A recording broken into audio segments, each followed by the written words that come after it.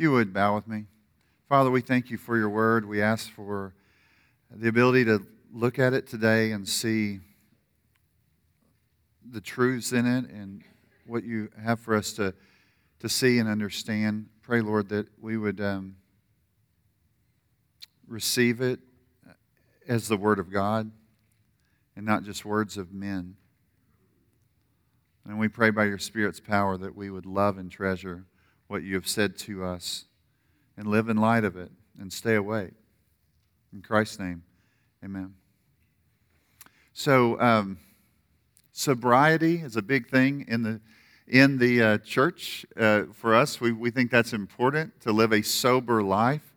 It is hard to at times do that because all of us get busy. You get busy, I get busy, and we maybe we're saying like, well, I'm not drinking too much, but you might be saying, yeah, but is there a different? I think you, as a Christian, you're saying like, is there something else that you're drunk on? Because that is always a struggle. I mean, it could just be like we talked about in the prayer of confession. It could be the season that we're in. Like you could just be so enamored by it, so caught up in it, that you don't see, that you don't understand what's going on in the world, and you're not thinking about spiritual things. We want to stay awake, so we have to prepare. Part of our preparation is coming today. And it might be hard for you to focus. Sometimes I've told you many times, Anna says, like, it's hard to focus at the season of life that our family's in. It's hard to focus. It's hard to be sober-minded when you're doing all those things. But part of coming to church is trying to be sober about things that matter. Now, that's why this church, there's a level of sobriety. We're not getting up here and saying like, hey, let's entertain you, and you can laugh, and everybody can go out and be like, that was a funny story. And, we're not doing all that because we're saying there might be something that you find funny, but at the heart of it is not, this is not an entertainment place. This is a place to prepare you. That's what we do. We do the same thing with your kids, your 9:30 hour. Like, we're about preparation. Everything for us is leading somewhere. And the pathway that we're on is like to lead to heaven. We want people to know Christ and to live for Him. And so preparation is a big deal, and it's a big deal in this text. You don't want to be, I'll just say this. Some people get really afraid of what's going on in the world, and you know what they do? They kind of like bury down, like they hide in the ground in a way. So that's a form of sleeping. I'm just going to bury myself into the ground somewhere, and I'm not going to pop my head out. I mean, the world's crazy, and I'm just going to go hide from it. That's one way of sleeping, I would say. Another one is maybe if you have a tendency to sleep because you're so enamored by the world. Last Christmas, and I just had some other friends, they went to New York City. Anna and I went there last Christmas, around the Christmas season, and you go there, and you're just in awe of all the things there. I mean, there are beautiful things and exciting things and shocking things there. We went by, I think, the Lego store, and I'm taking pictures of Legos that like are built like cars and sitting in them, and the boys are like, what? It was the whole size of a car, and you're just like, there's things like that kind of like are not frightening to you, but kind of could entice you. And so, and it might just be the way that you do that is like, again, just being involved in the normal things. You could just be on your phone all day and be amazed and caught up in what's going on around you. And so we have to say, we're going to try to stay awake. We want to be alert, and we want to be prepared. Now, here's the thing. There are a bunch of things that we could talk about in this passage. If we read all the way through it on purpose, but, I mean, that's a lot, right? We keep saying that. We could be in Mark for 3 or 4 years, or we could do it in a reasonable amount of time.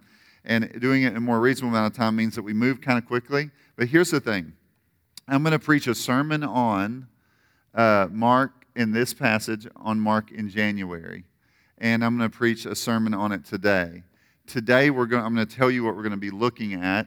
But today, we're going to talk more about how Mark bridges chapters 11 through 13 and 14 and 15 together by giving us chapter 13.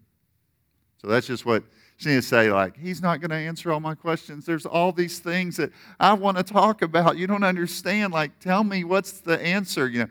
Today's going to be helping you think about the text and how it bridges the two together. And that will be helpful for you because there's all this fulfillment going on. Jesus has been to the temple 3 times. There's this fulfillment language from Malachi 3, Zechariah 9. All that stuff is going on. The whole idea of Jesus giving the parable about the fig tree. I mean, we're kind of been thinking about that. So we've been thinking about the temple and the destruction of it. And Jesus has been talking about all those things. And the leaders are angry with him and they're tired of him talking about the temple going away and them going away. And so that's what has been taking place. And that's kind of where we are. Jesus ends his confrontations with them and they're kind of speechless. And so now the time that they're going to meet together in the future is going to be his death. So you just kind of have to remember that. He really, at the end of that, you see true devotion is not found in the religious leaders and that temple system, but someone humbly offering their life back to God, and that's what we saw in the poor widow. So chapter 13, again, is a bridge. You've got to, this morning, tell yourself, we are walking across a bridge that is connecting chapters 11 through 13 about all that temple visits, all those temple visits, and chapters 14 and 15. So let's look at something real quick. 4 movements in this text. One is the total destruction of the temple in verse 1 and 2. The next one is the disciples say, well, what are the times? Like, how do we know when this is going to take place? So 13:3 through 27 deals with timing. 28 through 31, you return to the fig tree. And he says, hey, when they turn green and everything's right, summer's here.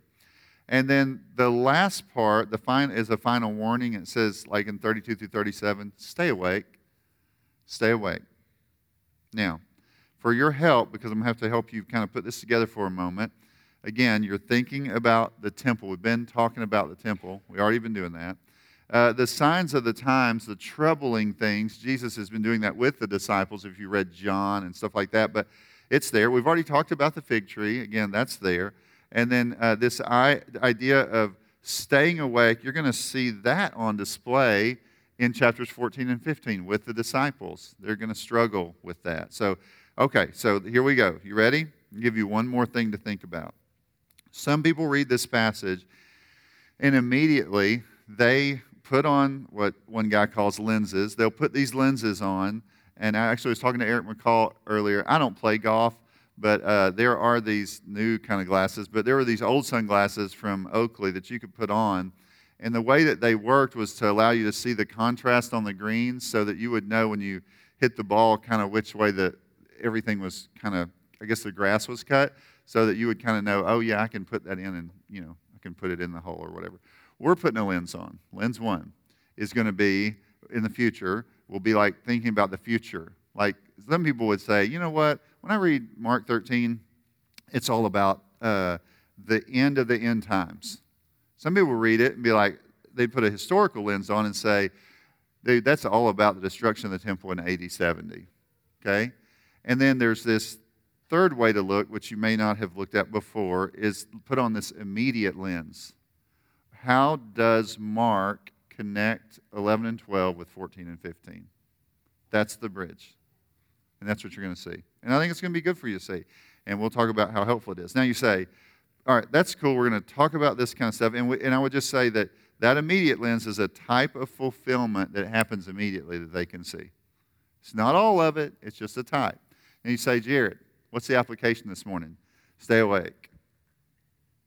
Stay awake. The disciples struggle with staying awake. They're almost like a negative example. Don't do what they did. Stay awake. So that's what's going on. Okay? That helpful? This is good stuff. It's just a lot of stuff, so we're going to not read every verse and all that stuff. We'll come back and look at it again, but this is really, really helpful. So we want to be watchful and assured, like in the midst of our watchfulness, not afraid, but assured of God's presence and His working in our life. So let's get started. So we're thinking about being watchful and being assured, and we start and just say, look, the temple will be destroyed. That's what you see in verses 1 and 2. And this is what you want to say, is they're struggling with that. It was the most beautiful building in all of Israel. It was unbelievably beautiful. As we talked about, it was 35 acres of stuff, and then other things extended out from it. It's massive in height and beauty and splendor. It took years and years to build, and they're still building on it at this time. It's this structure that you would think, like, this took so much. It's so magnificent. Like, how could anything ever touch this? I mean, it's so amazing. Nobody's going to ever mess with this building. They're enamored by it, and they see it, and they're like, look how beautiful that is. They've heard Jesus say, it's done, but they're still caught up in the beauty of the structure. Here's something funny. It's kind of like if somebody went to a really beautiful church, and they were just so caught up in how beautiful the church was that even if the one that it was supposed to be worship, the worship was supposed to be centered around Jesus, even if he came and said, there's nothing going on there, it's dead, they would be like, but it's so beautiful, which we can do that. We can struggle with that. And so he's going to say to them, look, it may be sparkling on the outside just like the religious leaders of that time, but on the inside it is dead, and it's going to be dead, and it's condemned. And I've already cursed it, walked in there and said, this is done. I've done that. This is over. And so that is kind of the thing that they have to see, and they're struggling with that. Now, we're going to talk about this a little bit further, but he also said that about his body, which is a little interesting tidbit that you need to keep in mind. What did he say? He said, destroy this temple, and in 3 days it'll raise up again. And you're like, they didn't know till later. Wait, he was talking about his body. The temple of the presence of God. Jesus was the presence of God there. So we see the temple destroyed. Then there's these signs of the times. And as he sat on the Mount of Olives opposite the temple so that you could kind of see out there and see, they're saying like, hey, when is all this going to be accomplished? And this is what he says.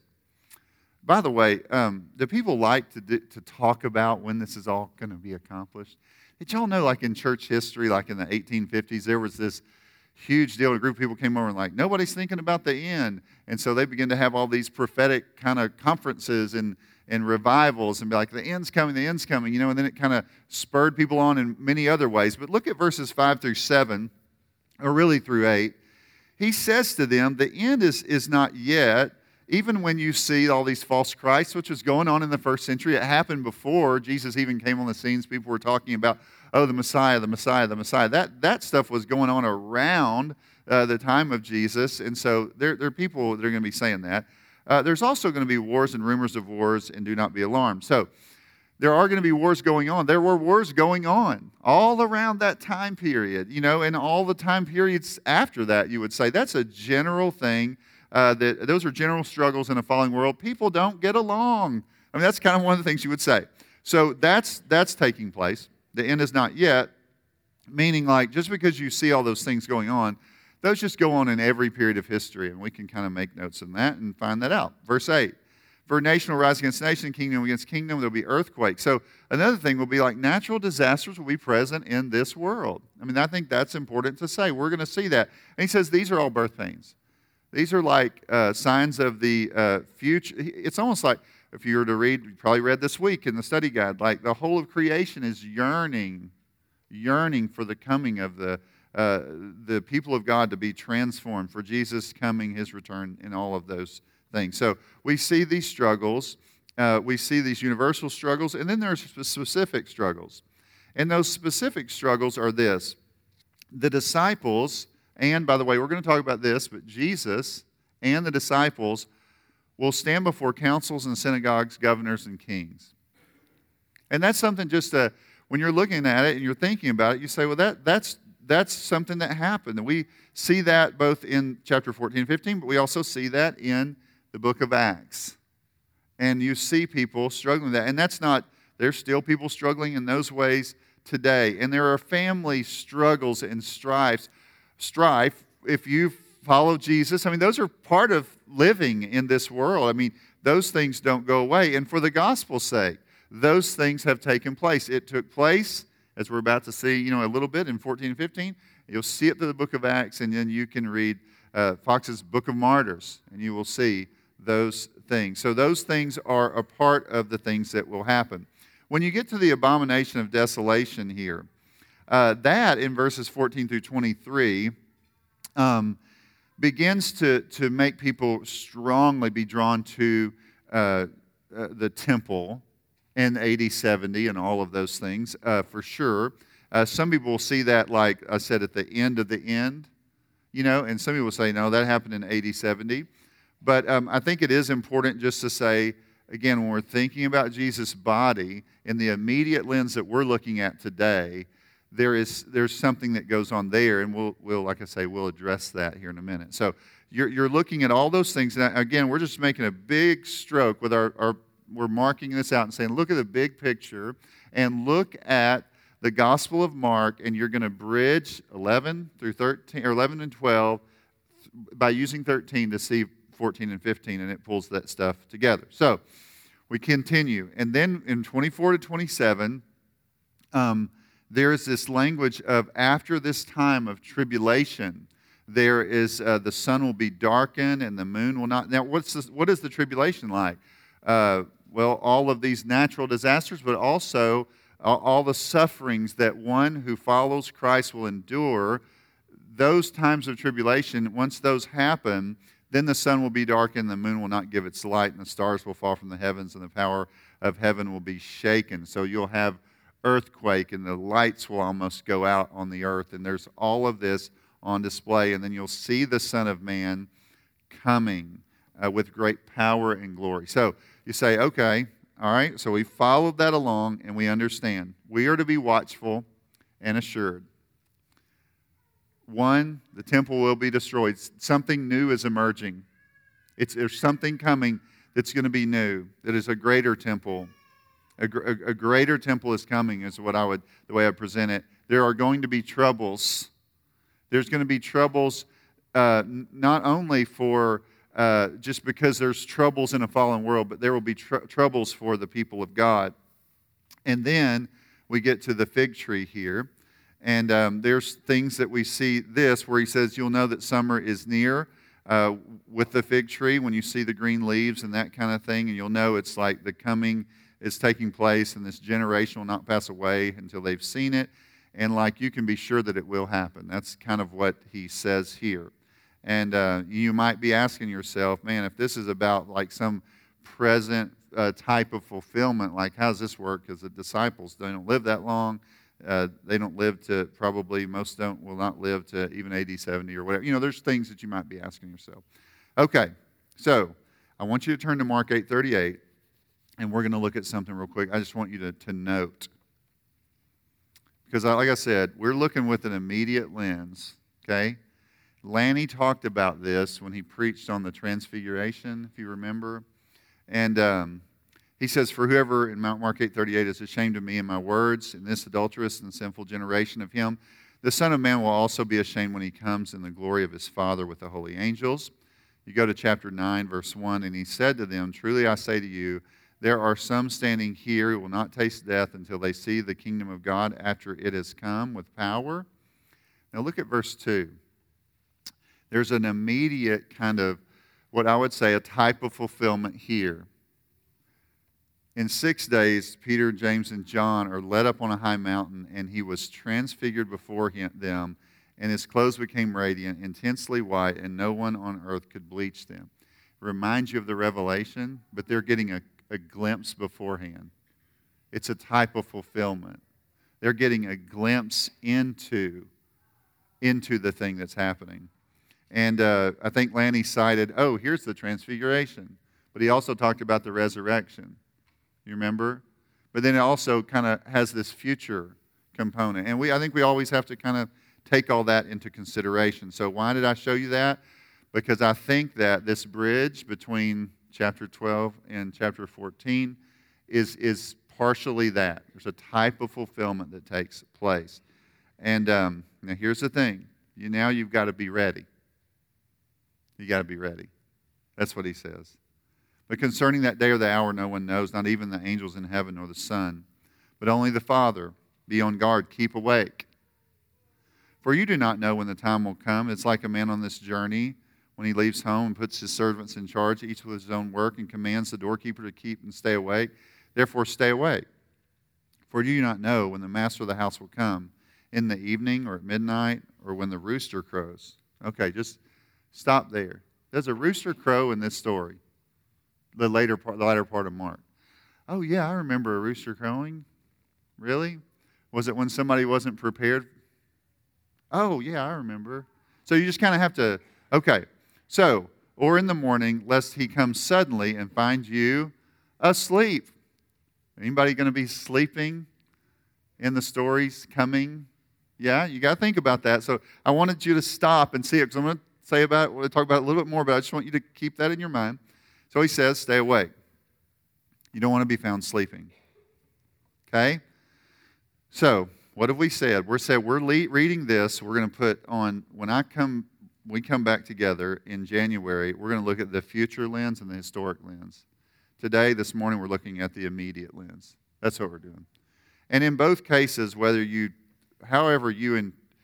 think you've got to, there's certainly, you make some choices when we come back in January about how you interpret this. But today, as we're thinking about it, or in the future when you make all those other decisions, you still have to say, get ready. Stop slacking off. Like, why are you not always working towards being prepared? Like, you should be always preparing, always seeking to improve and become more and more aware of what God has for you to do today. So, I want you to look at something real quick. So we'll look at Mark 14:17. And it says, and when it was evening, he came to the 12. So we have this idea of evening. And then you have this thing with, if we're thinking about Jesus' body as a temple, he is eating with the disciples. And he speaks of Judas, who, like, you could say, in his state of corruption, in his place of, like, rejecting the Son of Man, Judas is going to betray him. And I would say, and you might say this is the weakest argument, it's going to get stronger, but I would say this is an abomination. It's an abomination. 14:21 says, for the Son of Man goes as it is written of him, but woe to that man by whom the Son of Man is betrayed. It would have been better if he had not been born. It's an abomination. It's taking something, it's being in a state of sin and like sitting there dipping in the cup with the eternal Son of God. The presence of God. You're in the presence of God there doing that. Now, we continue on just thinking about what is going on. Jesus, again, has said, stay awake. If you remember, they struggled with this in the garden. So we're going to look at that real quick. Look at 14:34 through 41. It is literally the same terms, the same words. You say, well, does that mean anything? Usually we would say context drives things and repeated words help us understand it. So he said to them, my soul is very sorrowful, even to death. Remain here. Remember, they're at night. And watch.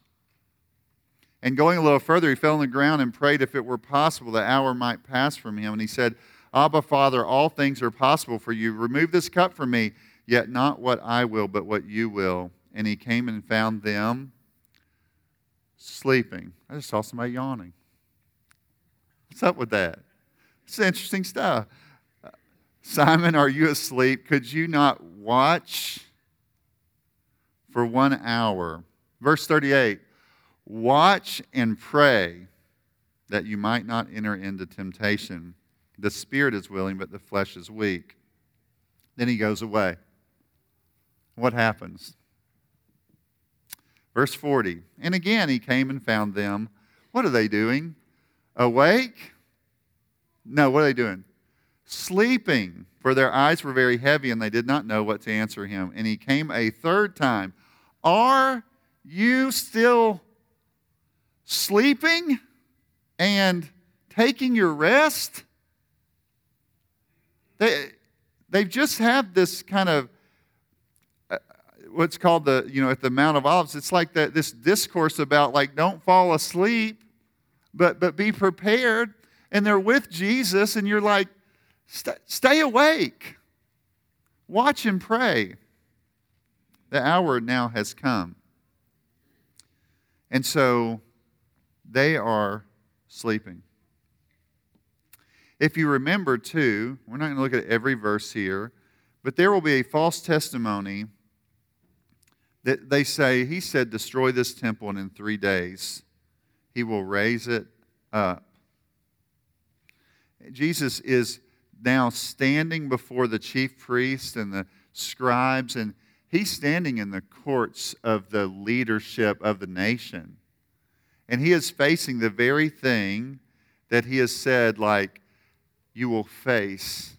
This is a tribulation of the highest order.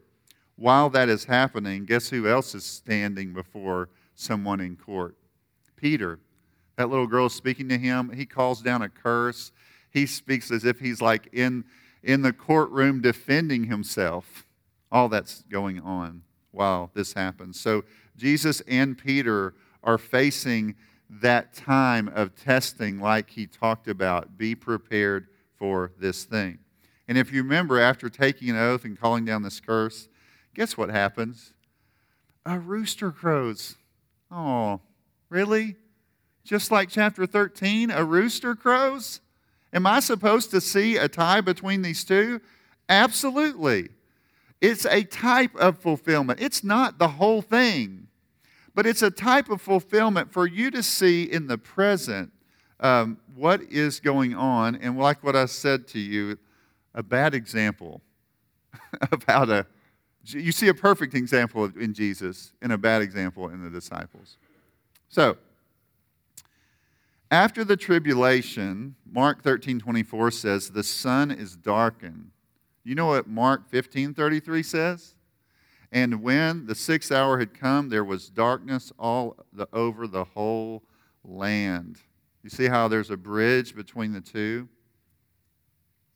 And then the 9th hour, Jesus is crucified, the temple of his body being destroyed. And do you know what happened to the temple there? It says that the veil of the temple was torn in two. Boom. What does that look like? There's something happening here that you can see and understand as you put this together. Suddenly then, this centurion, like while everybody's asleep, this centurion wakes up and says, surely he is the Son of God. Amidst all those people asleep. And then Jesus is buried. And everybody says, like, man, this has ruined everything. Let's go back fishing. But it's not that way, because it's really setting things up for you to see that there's a battle that's been waged and a war that's been won with what Jesus accomplished on the cross. He waged war against death and Satan and sin and hell, and all of those things are broken there. And suddenly what happens is he dies and rises and ascends, and the Spirit begins to move in people, and he's raised, and then he is going to start awakening people, and there's going to be this power on display of all that he has accomplished and all that he has done. And then we will be living in these times between the first and the second coming, and really we're going to see all of this on display. And what we find out is the cross is something where God does deliver us from this present evil age. The cross is the means by which we are able to, in the resurrection, be brought to life ourselves. We get to go from sleeping to living. From Ephesians speaks about from death to life, from being blind to being able to see, all of from having dull ears to ears that kind of perk up about things.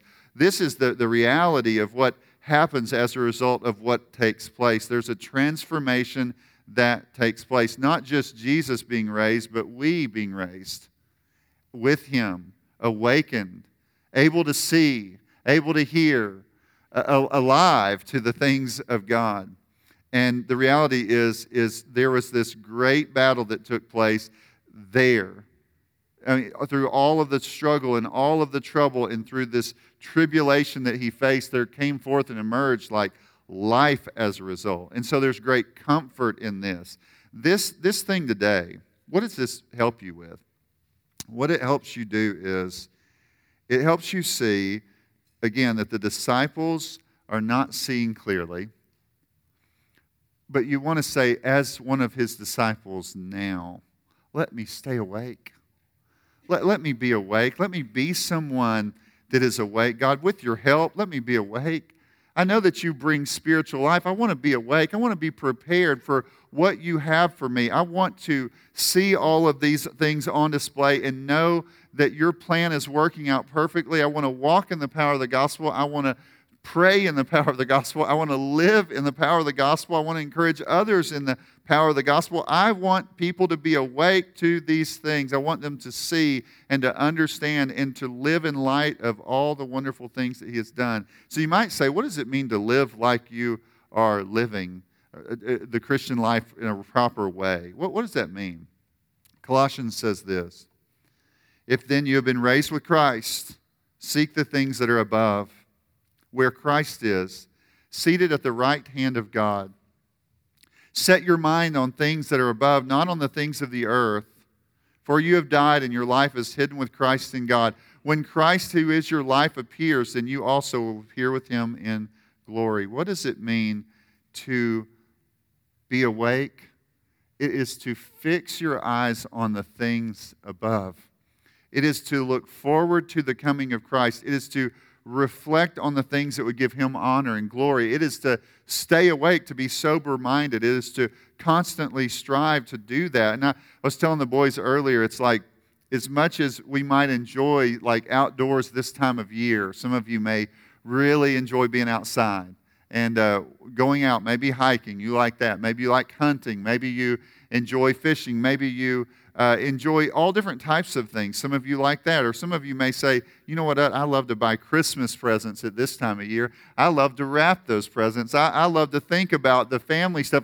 I love the traditions that we do at our home. And I love all of those things. And those are exciting to me. And I love the decorations. And you just go through a long list. And the thing I would say is all the time for us is we don't want those things that are enjoyable, that are God-given, to lull us to sleep. Some of you, again, may bury your head in the ground so that what happens is in your life right now is you're constantly just listening to the voices that make you more and more frightened. And those are so you're not enticed by the activity, you're frightened by the activity. And I would say, Jesus would say, you stay awake. You courageously live your life to the glory of God, setting your mind on heavenly things. Stay awake. Now, then he kind of tells us what that's like in Colossians. He said, put to death, therefore, what is earthly in you, sexual immorality, impurity, passion, evil desire, and covetousness, which is idolatry. On account of these things, the wrath of God is coming. In these you too once walked when you were living in them, but now you must put them all away. Now, you might have felt pretty good about what I've read so far, but then he says, put away anger and wrath and malice and slander and obscene talk from your mouth. Do not lie to one another, seeing that you have put off the old self with its practices and put on the new self, which is being renewed in the knowledge after the image of the Creator. Live as people that have life. Live in a way that would bring honor and glory to the Lord. Focus your eyes on those things. And while living out whatever thing God has you doing in this world, you keep the heavenly focus and be prepared. Stay awake. Don't be like the disciples. Follow in the footsteps of the Master, who was awake in his sufferings and he came back from the dead. Live as children of light. Let's pray. Father, we thank you for the opportunity we have to study your word, to read your word in context and to come to understand it, to be able to be in a church where we get to study it together and remind one another of the wonderful things found in your word. We pray that you would move us today to embrace the admonition to stay awake. We know we fail in that, but we ask you to make us more sober today than we were yesterday. In Christ's name, amen.